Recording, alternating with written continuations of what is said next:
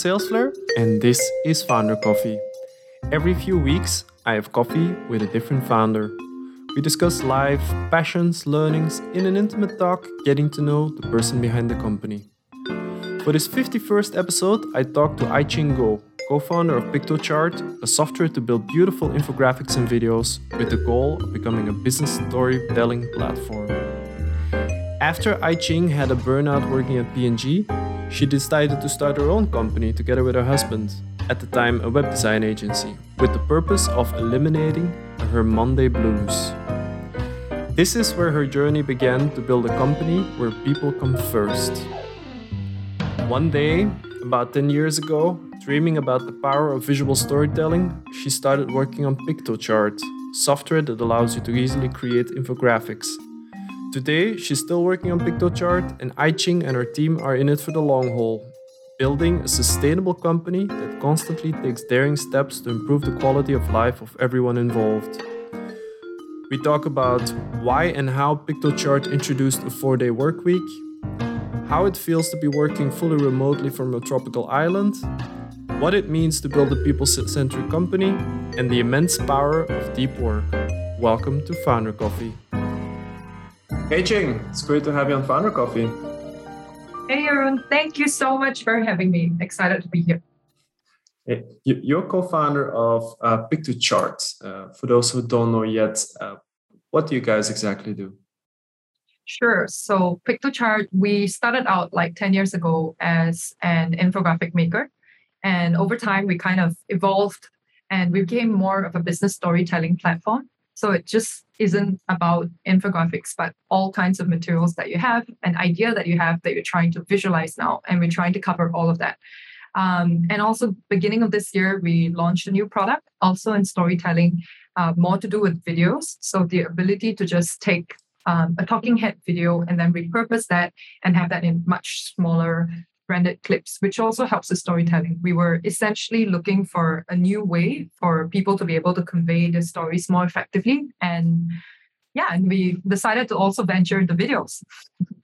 Cool. So it's basically storytelling, visual storytelling, and now it's not just like static graphics; it's also moving stuff. Yeah. And also because videos really convey a lot more emotions. We've found out about that. And it's becoming, it's obviously booming thanks to the whole like situation and pandemic that we're in. But we, in general, just see that, the future of storytelling will also include videos. Yeah. I know it's not a huge step, I suppose, from an infographic to a moving infographic, which is a video. Yeah. And Mm-hmm. So, who is PictoChart for exactly? Like, who uses it, and what sort of use cases? Yeah, so that's an interesting question. I'll be upfront about this. The most amount of like free signups that we have, and we have hundreds of thousands of them every single month. They're primarily in the education. So you have universities, colleges, all the way down to like K-12 and schools using PictoChart quite a lot, but that isn't how we're making money. They're just lots of like free users. On the professional side of things, and the people whom we're seeing much better conversion rates from, they kind of range all the way from, you have HR departments who have, tons of metrics that they need to visualize within their organization, learning and development that may be using us as part of like presentations or reports and dashboards that they're creating as well. And we have consultants, which is another like quite a big group. They range from smaller shops like that are around like 10, to 20 people, all the way up to the bigger or the big fours of the world. So consultancies are also quite a big market for us. And basically, they're people who deal with information that they don't necessarily want to see it in a business intelligence format, but they kind of have to report that, to the higher ups. Lots and lots of people are, in those type of project managers, etc. They're using us in that particular fashion right now. Yeah, but what I'm a bit surprised about is that you mentioned HR professionals and consultants before marketing departments. Why is that? Are they bigger than marketing users? And if so, why exactly? Yeah, so the marketing users are like we started off thinking, and that was our like hypothesis years ago that marketing will be the biggest. In fact, the reason why we started out with infographics was actually for marketing. Like the whole reason I talk about that, it's all about inbound marketing and trying to use infographics as lead generation. But now we kind of got to the point where, as the product kind of stabilizes, finds its own product market fit, like the biggest product market fit we're having with isn't so much with marketing. There are still marketers obviously using us for the same reasons, like to try to present data pitch or proposals, to their internally as well as externally. But then we're just seeing that there's a lot more, fit within the groups that I've mentioned. And these could also be project managers, not just like their titles do not have to be consultants necessarily. Just Okay.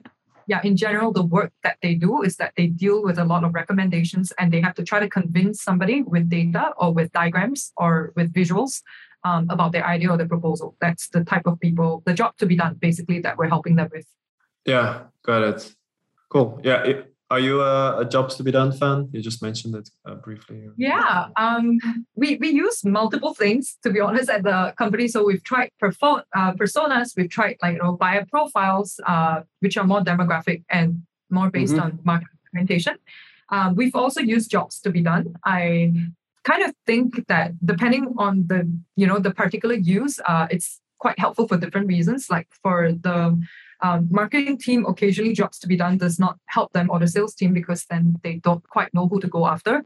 But if we went with something that's a bit more segmented, so I kind of tell my team this, that they're like two sides of the same coin. And when we kind of match that like demographic data together with the Jobs to be Done, we have a more complete picture. But in general, the team does know, like, briefly, these are the separate groups that we have, but we're not a diehard must use Jobs to be Done framework type of company. Yeah, I like what you said in the sense that when people present Jobs to be Done, it's often as a replacement for buyer personas. But I also believe that it's not necessarily a replacement. It's like more complementary.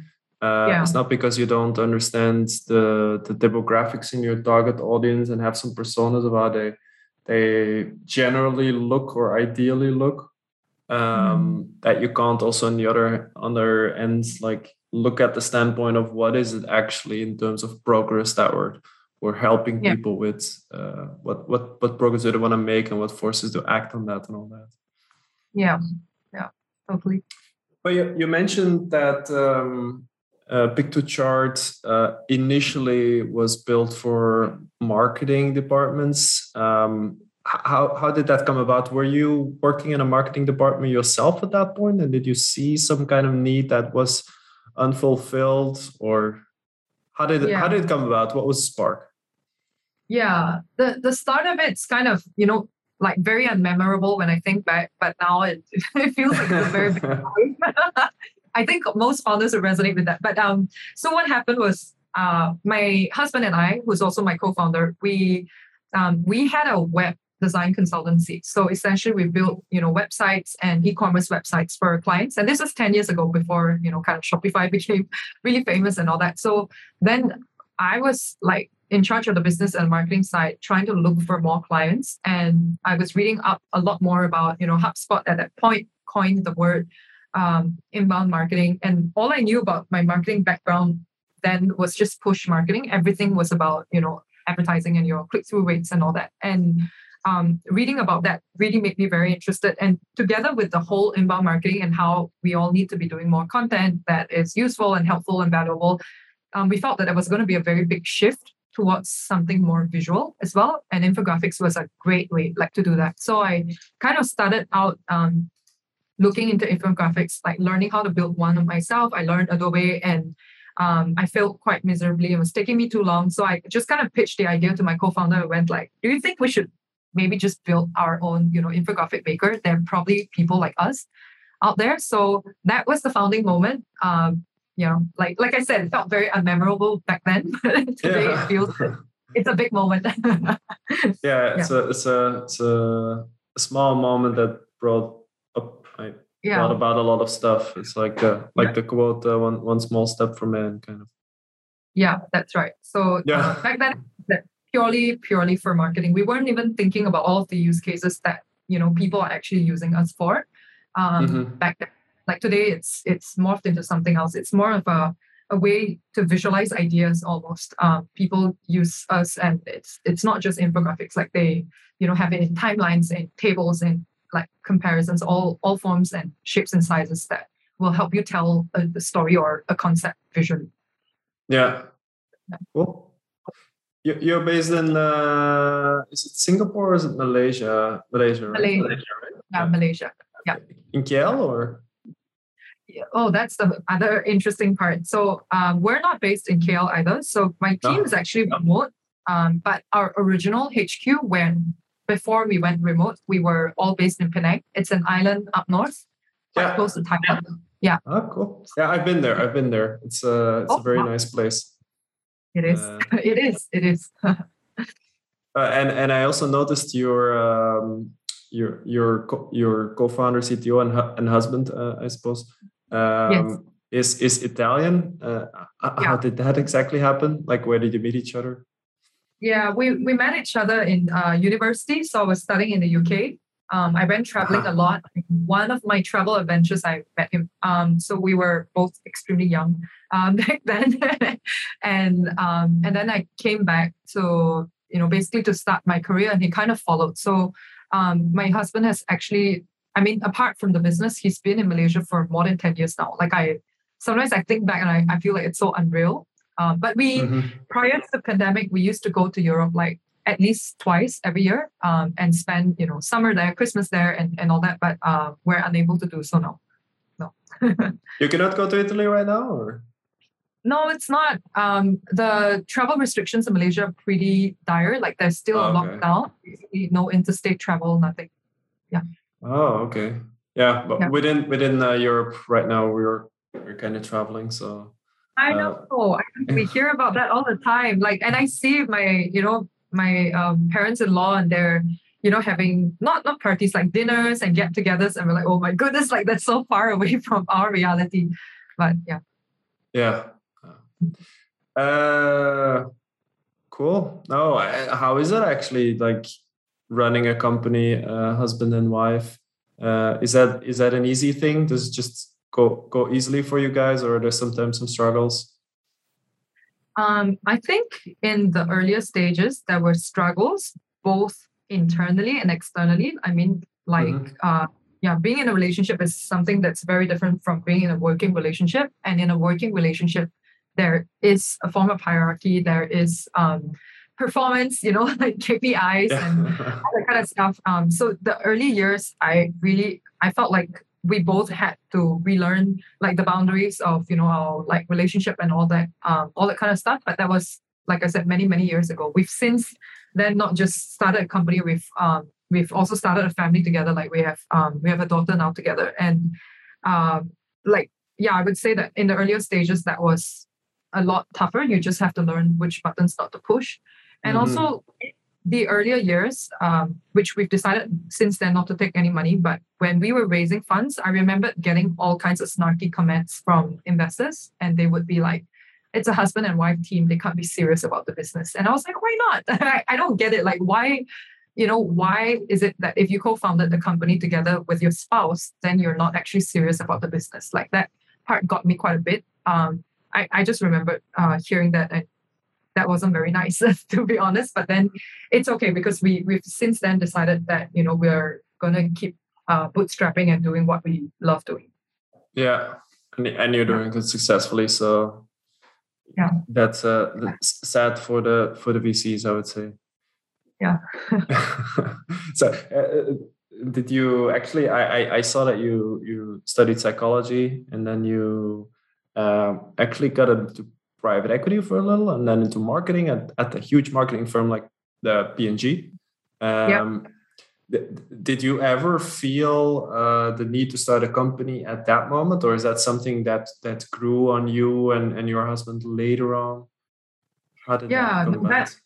Yeah, that's the other story. Like, I mean, you asked me about like how the whole idea of Pick the Chart came about. And it was Hmm. very organic. It's not like since 12, I've always wanted, to build infographics like as a living. Like it wasn't like that. Although I have a fascination towards storytelling, and Hmm. I'm very curious about the human minds. Otherwise, I wouldn't study psychology. In fact, I was actually on path and I picked a degree that would take me more and more towards clinical psychology, and practice as a medical professional, actually. And so, what kind of happened was while I was at university, I was somehow, I don't know, call it happenstance or coincidence. I was hanging out with a ton of like, and you would know because you're from Belgium, like a lot of ISAC folks, and they were Yeah, a lot. my Yeah, wife is big in Isaac actually. She's from yeah. Brazil, and she was Oh, she yeah, led sales in a chapter in Brazil. yeah, yeah. So I was also a part of it, and my friends were all like into investment banking. They were all studying things like economics and all that, and I started to. And actually, at the same time, in my first year, I grew a disinterest in psychology itself because I realized that everything was reduced to like statistical significance, and it felt ridiculous. Like to try to, the word psychology comes from the word psyche, which means soul, Hmm. and it's like soul reduced to mere like statistical significance by 2 degrees or something that made me like it had left a very bad taste in my mouth in the first year. So I was getting more disinterested in my study because I felt that that wasn't that was like it just broke the entire illusion that I had about Yeah. fantasy that I had about psychology, basically. So then I was getting closer with all of my ISAC friends, and a lot of them were, like going into banks and applying into like really large organizations. In fact, a lot of them are still close friends of mine, and they're all at like World Bank, etc. Like nobody has a job lesser than that. Um, and what happened was then I joined the bank first because I was under their influence for a while.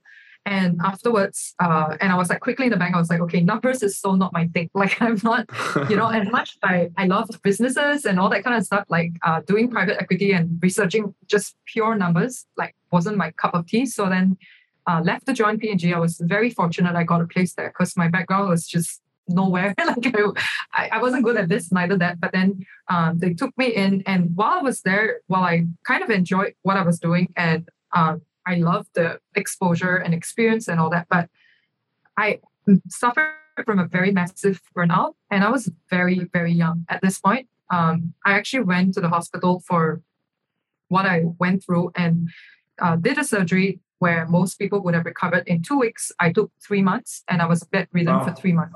And I'm only in my early 20s at that time. So what happened was when I came out from this entire episode, in fact, was when I was in bed, I kept looking for like kind of the meaning of life, but I searched for the meaning of life very early on in my life just because of what happened to me. And I then decided that work was going to be a big part of my life, and I have to ensure that I'm going to be really happy there. So we didn't even consider like looking for other companies because of the massive burnout I was going through. So I said we're going to start a company that was going to be more like people centric. Back then I called it the No Mondays Blues because that was the only thing I knew how to like think about the whole concept. But Yeah. today I understand that these are just labeled as people centric organizations since then. So we've been going down on that road. I think if we failed in many other things, that's the one thing I felt that we stayed true to. And like my husband and I never swerved from that direction because of, because of what happened to me, like very early on in my life. Yeah. Yeah. Wow. So you actually started a company because you wanted to create your own company culture and Yeah. create the own rules and make it all about people instead of results. Yeah. Yeah. And that's also why, like, years later, like I said, I wouldn't have thought about all of these things earlier on. It just felt so natural for us that the company would be about storytelling. Infographics is just a Hmm. means convey your stories, right? But essentially, what a lot of people, when they come to Pictochart and they want to do, they're looking for the visuals, like the way to visualize their numbers or their concept, or to sell something in particular to their vendors or internally. And we started realizing that it's storytelling, and not many people have that that innate ability to be able to visualize exactly what they want to say. And we started out to shift and reposition ourselves so that we can help people more and more with with storytelling, basically. Mm-hmm.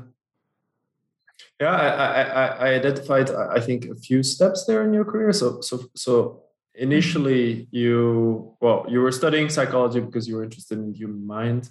Then you Yeah. noticed that it's more about statistics of the human mind Mhm. or something, which is not as interesting. Then you Yeah. met the guys at ISEC, which, if not mistaken, is all about personal development, Yeah. which probably appealed to you a lot. And then based on that, you went in banking, which was then not at all what you were looking to do.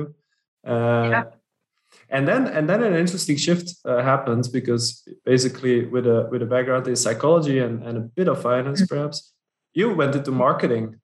Yeah. Why did you do that, you think? Yeah. So I was looking into like, what can I do with like the broad skill set that I have? I love working with people. I still do. Mm-hmm. I still love understanding, what makes people behave the way they behave. Marketing is basically the understanding of why do people buy? Why do people, what makes them attracted to a particular product? What makes it, what kind of makes it sell? What makes it tick? What makes it like resonate? And Mm-hmm. I felt that P&G was probably one of the at that time and still are like the world's leading FMCG, and they were innovating a lot, and they had a lot of I thought and I still did actually learn a lot from the way they did and conducted customer research, as well as how they derived like campaigns and how they managed to understand people. So that was kind of like I was thinking, okay, if I don't practice and become an actual scientist or a medical professional at psychology, what other choices do I have? And that was when I realized, well, I could either put it into organizational development, which was very specific and into HR, or I could try to, find and psychology and marketing actually has some overlaps. So between the kind of Mm-hmm. two options, I went for marketing, not knowing that actually that was a good one because it can one day, if I became an entrepreneur, which I did, that Yeah. actually that knowledge would help me a ton. And what the the learnings, the connections that I've made while I was there still helped me a lot until now. So Yeah. You learn a lot there. Then you put it into building your own marketing agency.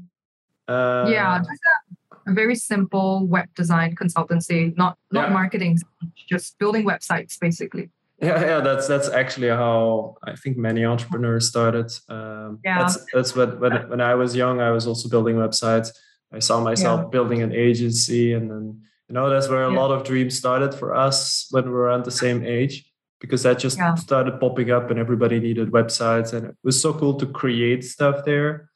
Mhm. Um, yeah, I see that in a lot of interviews with fellow startup I know. founders. And then we talk about that and then fast forward today, you have like all this like Webflow and the rest of them, and you're like, Yeah, it's true. It's um, crazy. Actually, it's great. the CTO of Webflow is also on the podcast. So Yeah, I did. I actually went through his podcast and I loved it. So we yeah, love Webflow. We like love it's how they innovated and built the product out. Yeah. it's really amazing. And Yeah. actually, we're talking to an agency right now who use Figma. They build stuff in there. Then there's this connector. I forgot the name now for a moment. But it Mhm. almost prepares the code ready for Webflow. You put it into Webflow, and the website is there. Oh Uh, wow. Wow. yeah, But Webflow it's incredible. Sorry, I'm like, fangirling a bit, but it's really really amazing. Like we checked it out, although we're currently on WordPress as a yeah, CMS and we have our own custom designs. But I think if it wasn't so much for the fact that we just need to, like we need a proper CMS almost to manage all of our like blog posts and everything, maybe uh, and we should have probably gone for something like a Webflow. yeah. Yeah. Yeah. Is there actually, when thinking about other companies, are there any you look up to, any that you mirror yourself to a little, or that you think like, Yeah. well, they're doing this and that really well, and that's something we Yeah. took into pick the chart.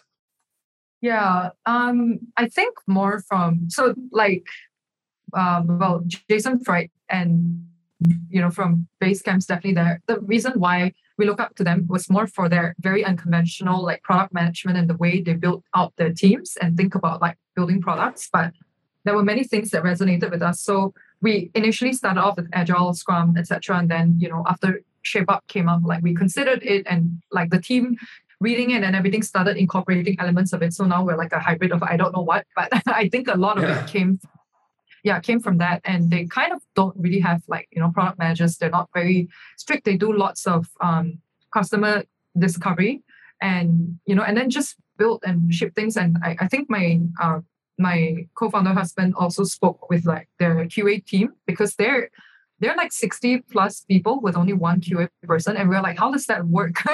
So then we got in touch. So from, I think, a product management and development perspective, we got a lot of inspiration out of the way they worked and were just so unconventional. And I think for culture and everything, the other one that we kind of, look up to and we love what they're doing, and I felt like we're very similar at a wavelength level is Wildbit. So Wildbit, probably known as well, they're founded by a husband and wife team. They've been around for like 20 years. They've defended a very, very competitive niche in, I mean, we're also the customers in like Postmark and everything. And we love what they do because they just, did the same thing. Like they were in it for the long haul.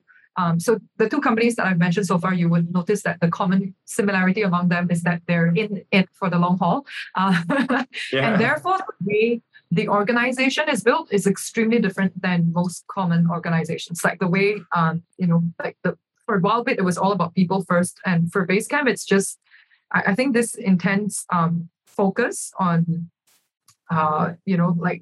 product simplification and like just going against the grain if it doesn't, make sense. Even the blog itself says it, right? Like you try to discern what is signal versus noise. And I felt that their philosophy of building has just inspired us a lot, especially because we're bootstrapped and also in it for the long haul.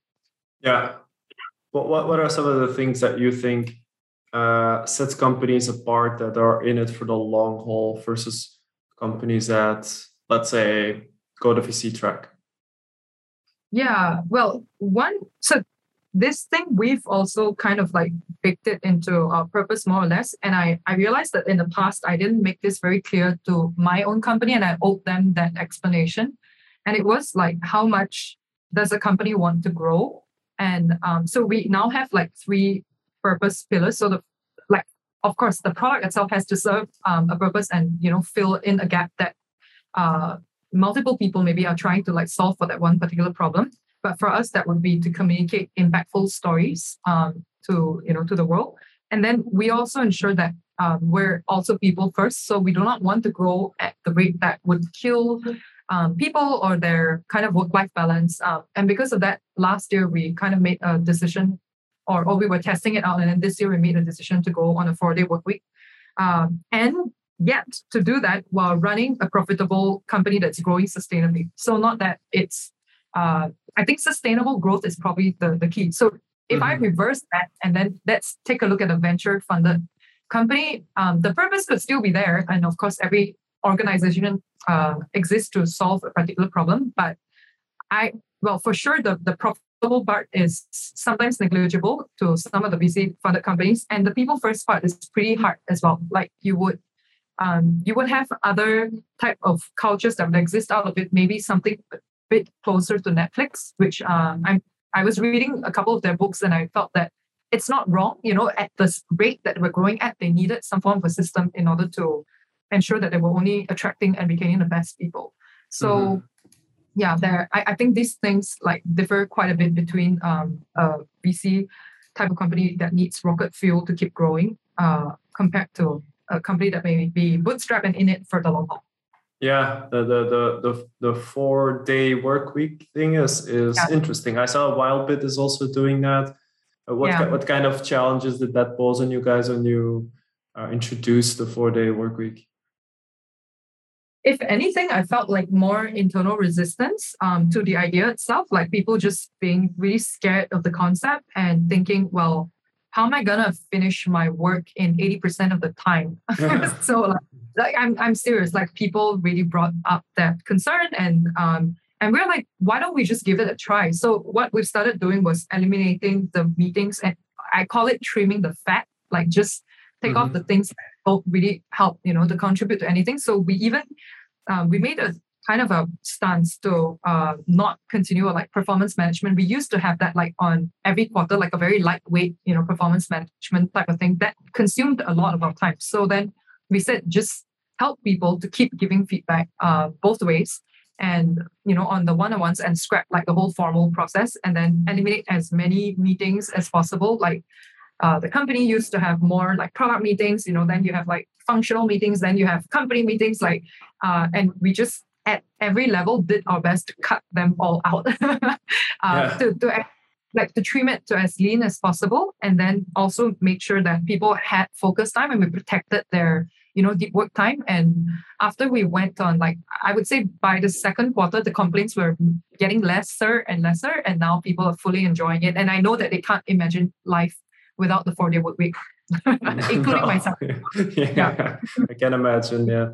So basically, cutting meetings and becoming more productive, having more focus time, protecting that.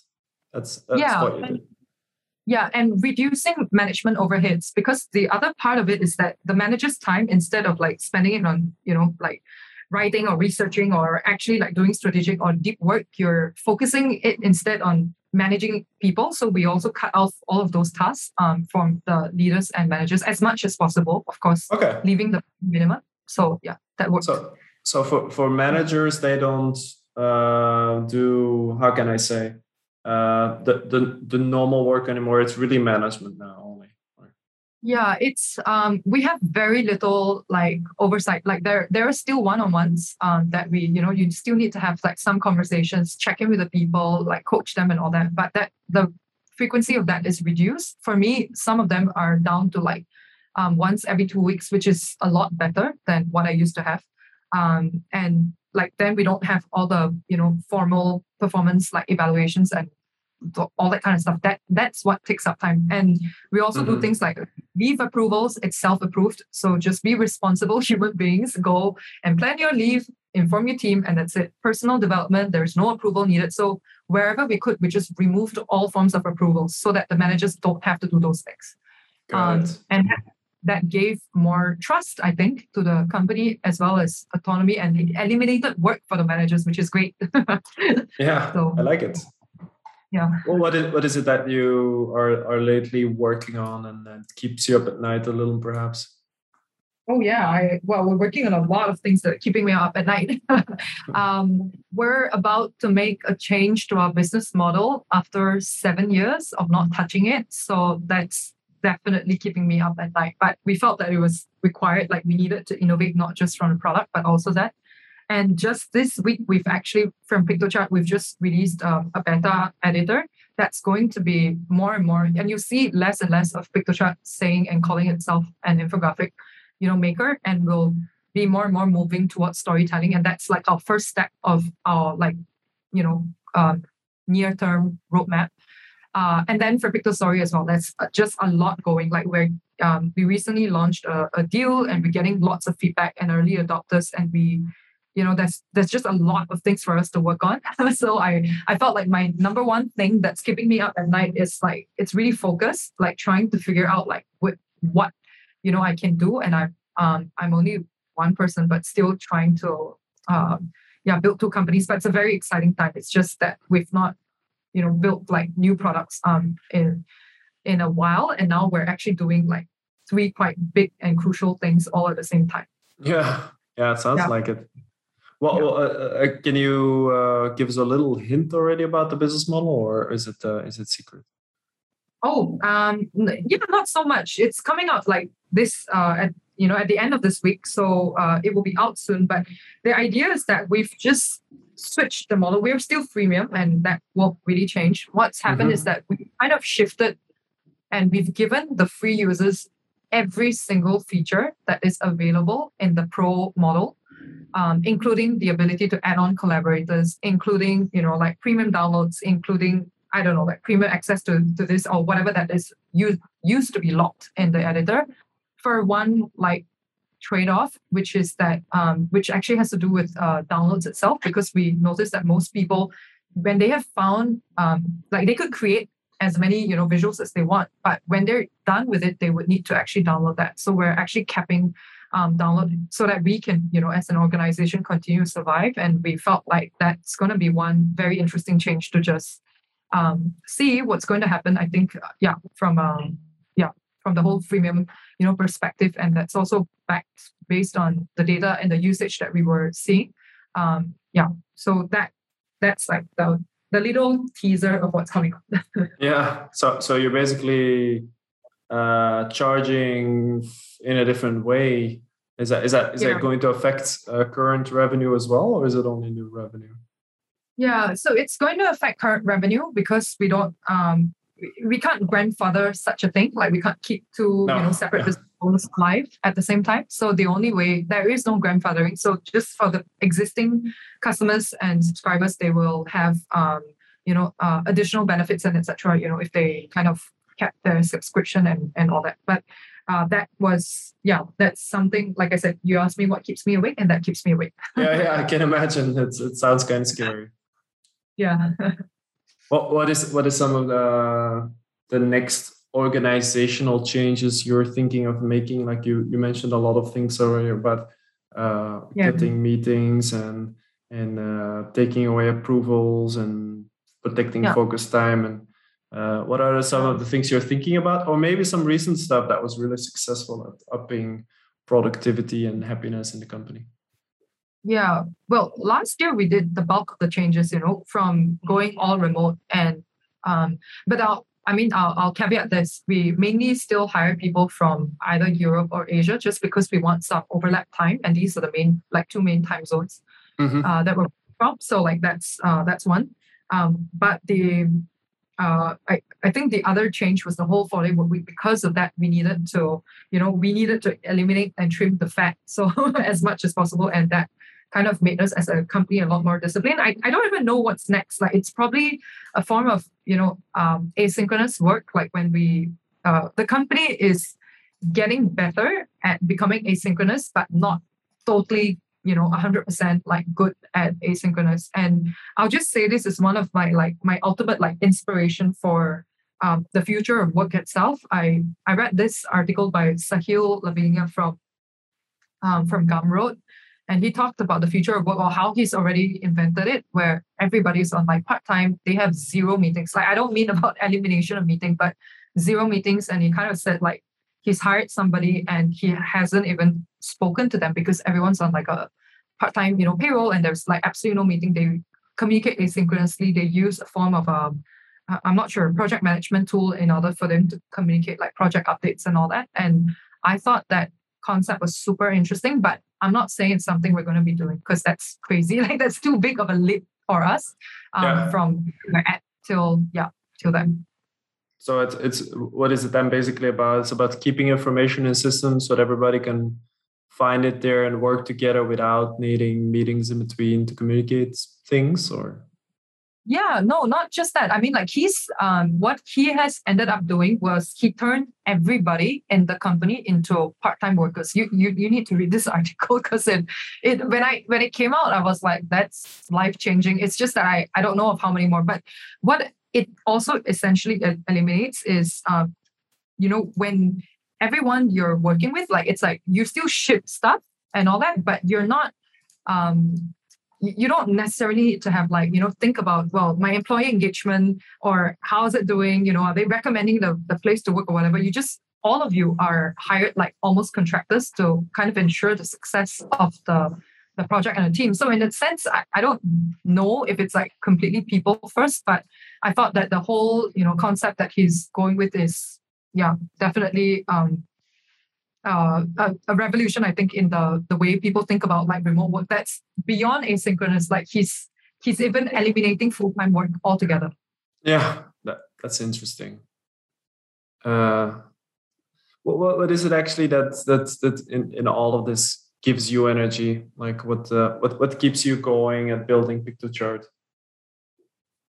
Yeah, I think it's all the three pillars altogether. So there's the purpose part, wanting to see new products satisfy a market demand that previously wasn't met, as well as people. The average tenure at Piktochart, I'm very happy sometimes when I think about this because I do have still people who are with us like for 10 years since the beginning of the company. Mm-hmm.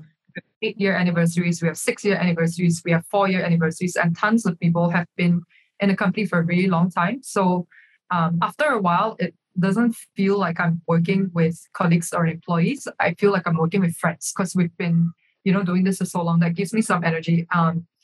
Talking to customers always, always does that. And then also trying to help the company innovate and see the next, the next phase of like growth, not rocket type of growth, but that's, that good pace, sustainable growth is always very exciting. Yeah. So it's about people and it's about building stuff and growing, if I understand it well. Yeah. Yeah. A question, perhaps moving a bit towards work-life balance. Like, if you work 4 days per week, what is the extra day you take off, or which days do you work? Yeah, the bulk of us take Fridays off. But the customer success and the salesperson, they kind of go on a schedule that works for them. So some people do in the customer support team, they do Mondays to Thursdays, and others do Tuesdays to Fridays, in order to make sure that we cover all 5 days. Yeah, that makes sense. And you all work from home now, or do you also have some kind of office or hub or? No, we don't have an office anymore, but we did tell the team this multiple times. We're like, look, it's a pandemic. It's not normal. Otherwise, usually people like fly into HQ and Penang's a nice tropical island to be at twice a year, or we meet somewhere else, within Southeast Asia. And we haven't been able to do that. So we told them that's going to come back, just that we have to ensure that like it's safe for everybody again to travel. And the other thing is just in terms of like hubs, we do have like co-working space allowances, and people can choose to meet up at co-working spaces if they wanted to.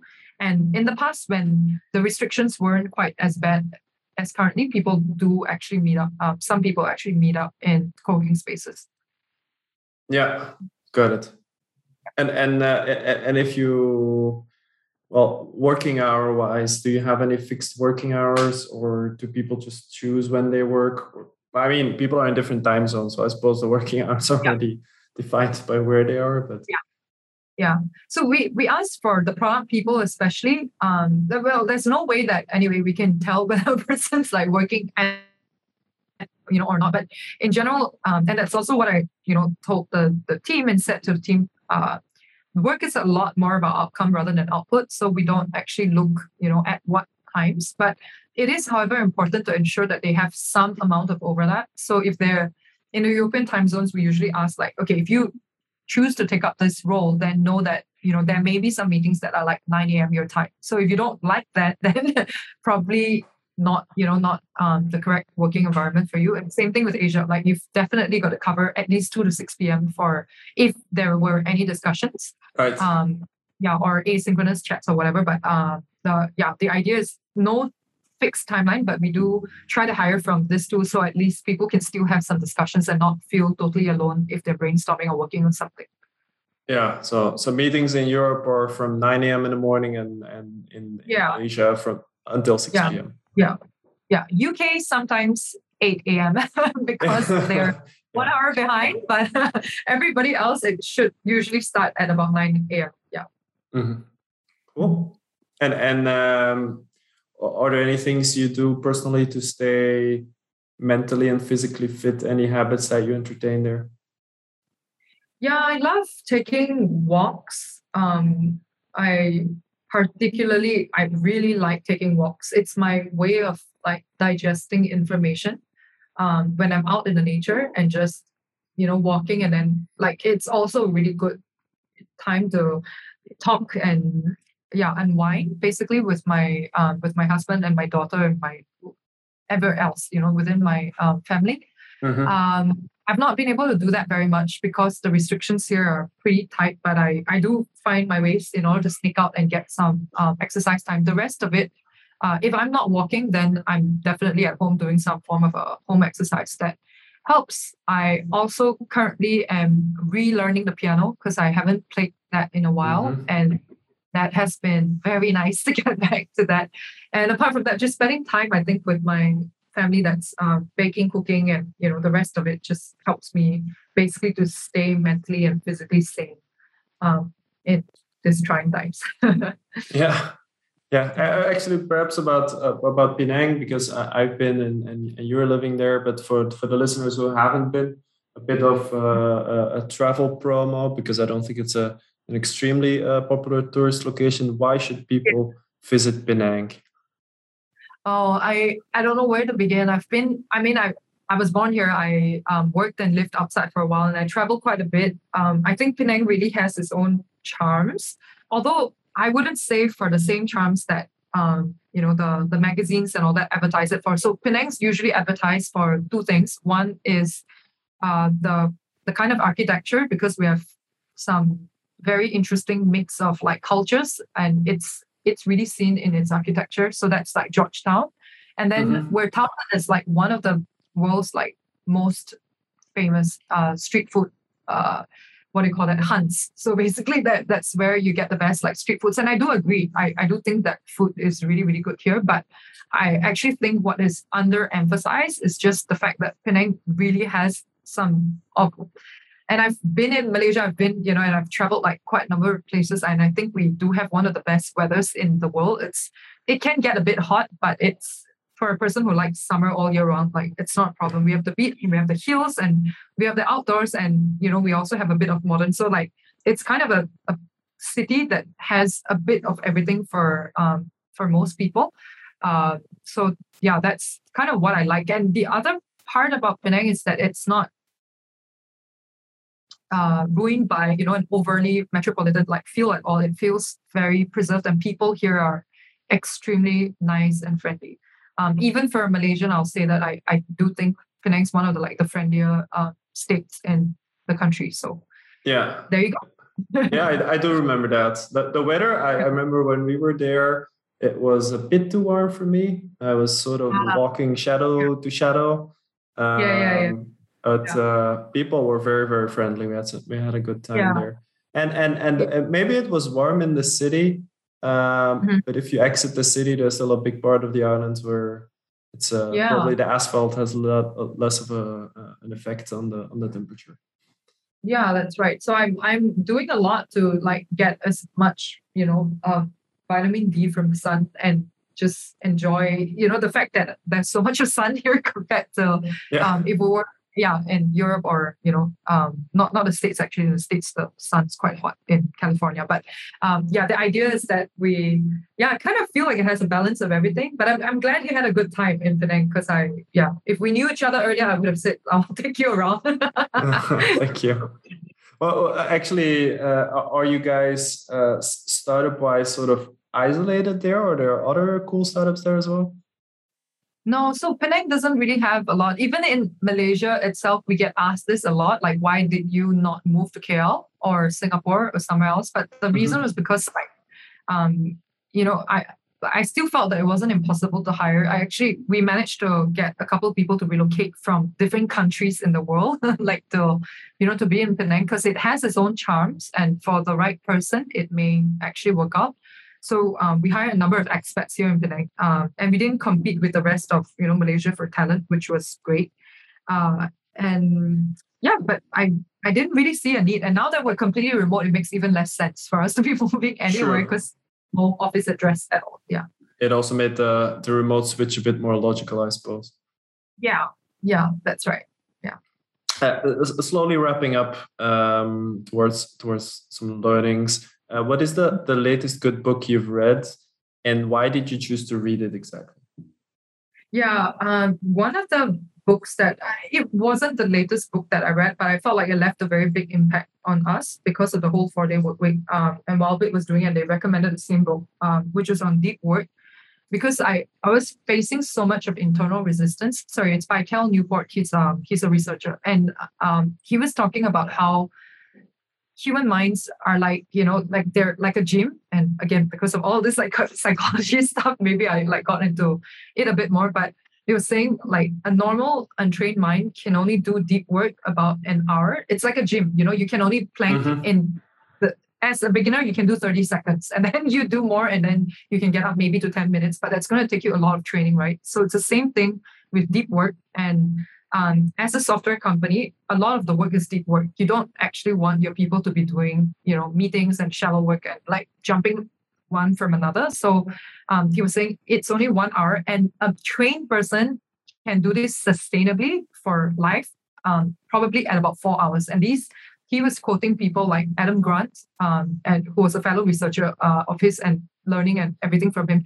And he quoted several other people and the whole research behind it. And I thought that really, really made sense. And it helped to actually make a very compelling case for us to move into the 4-day work week, because the thing was that internally people were struggling and they kept saying, how am I going to fit in all of my work into 80%? And that was when we brought up all this whole talking points and saying, well, actually out of your 40 hours, how much of it was actually producing outcome versus output, the things that you are doing in order to be seen working, or like they're just output, and could we have outsourced that? Could we have delegated that? Could we have, done something in order to automate that process? And when those questions came up, people started realizing that, yeah, my actual deep work is only this much of hours in a week. I cannot go beyond that because I would, totally kind of go crazy. So I felt like this whole 4-day work week was almost a productivity challenge for all of us. I also realize this now. I can get so much done, so much more done if you give me 8 hours of undisturbed an undisturbed day, and that's amazing. I know that I've totally gotten more productive. I can't say the same for everyone, but it all became a massive productivity experiment for the whole organization. Yeah. So this is deep work by Cal Newport, right? That's right. Yeah. Nice. I put it on my to read list. Yeah. It wasn't on there yet, so. Yeah. Is there actually, like, you were sort of thrown into Piktochart in a way, you could say? Is there anything you wish you would have known when you started out that maybe if you would start over now you would do differently? Yeah, there are obviously a lot of things that I would have chosen to do differently. One, I really think I sounds kind of like cheesy, but I would have chosen to doubt myself a lot less. The reason why I say that is because we don't have like investors or people chasing on our backs, and because of that, the council is, yes, I may have a couple of mentors and helping me, but a lot of the decisions were made internally. And sometimes I was like, I have a really bad gut feeling about this thing, but I just chose to, the company is kind of democratic, let's go with it. And I felt that kind of killed us. Well, not killed us, obviously we're still around, but that slowed us down a lot because of the hesitation. I just wish I didn't have as much self-doubt and carried on. Mm-hmm. Got it.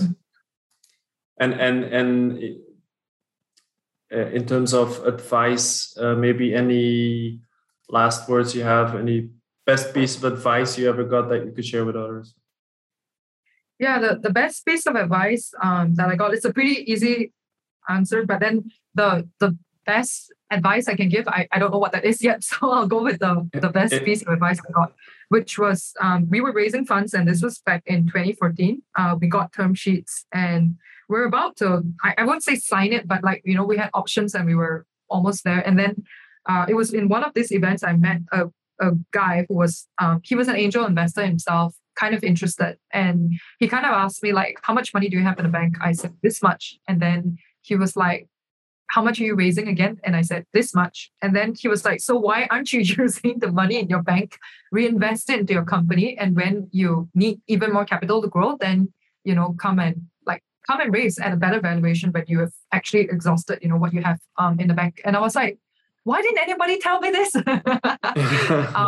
So we actually took his advice. We didn't manage to use it up because I'm still quite prudent, but we did pump in a lot more into marketing back then. And the company grew actually, and it grew quite well, like as a result of that. And after we came out of that whole phase, I don't know what need we had anymore to keep raising. And it wasn't, our ambition from day one has never to try to become like a Goliath almost in the industry. So then we're like, actually this works, and we then can, maintain the whole people first, and building sustainably and building products when we like it or whatever we like. If and if we were backed by investors, that may not have always been the case.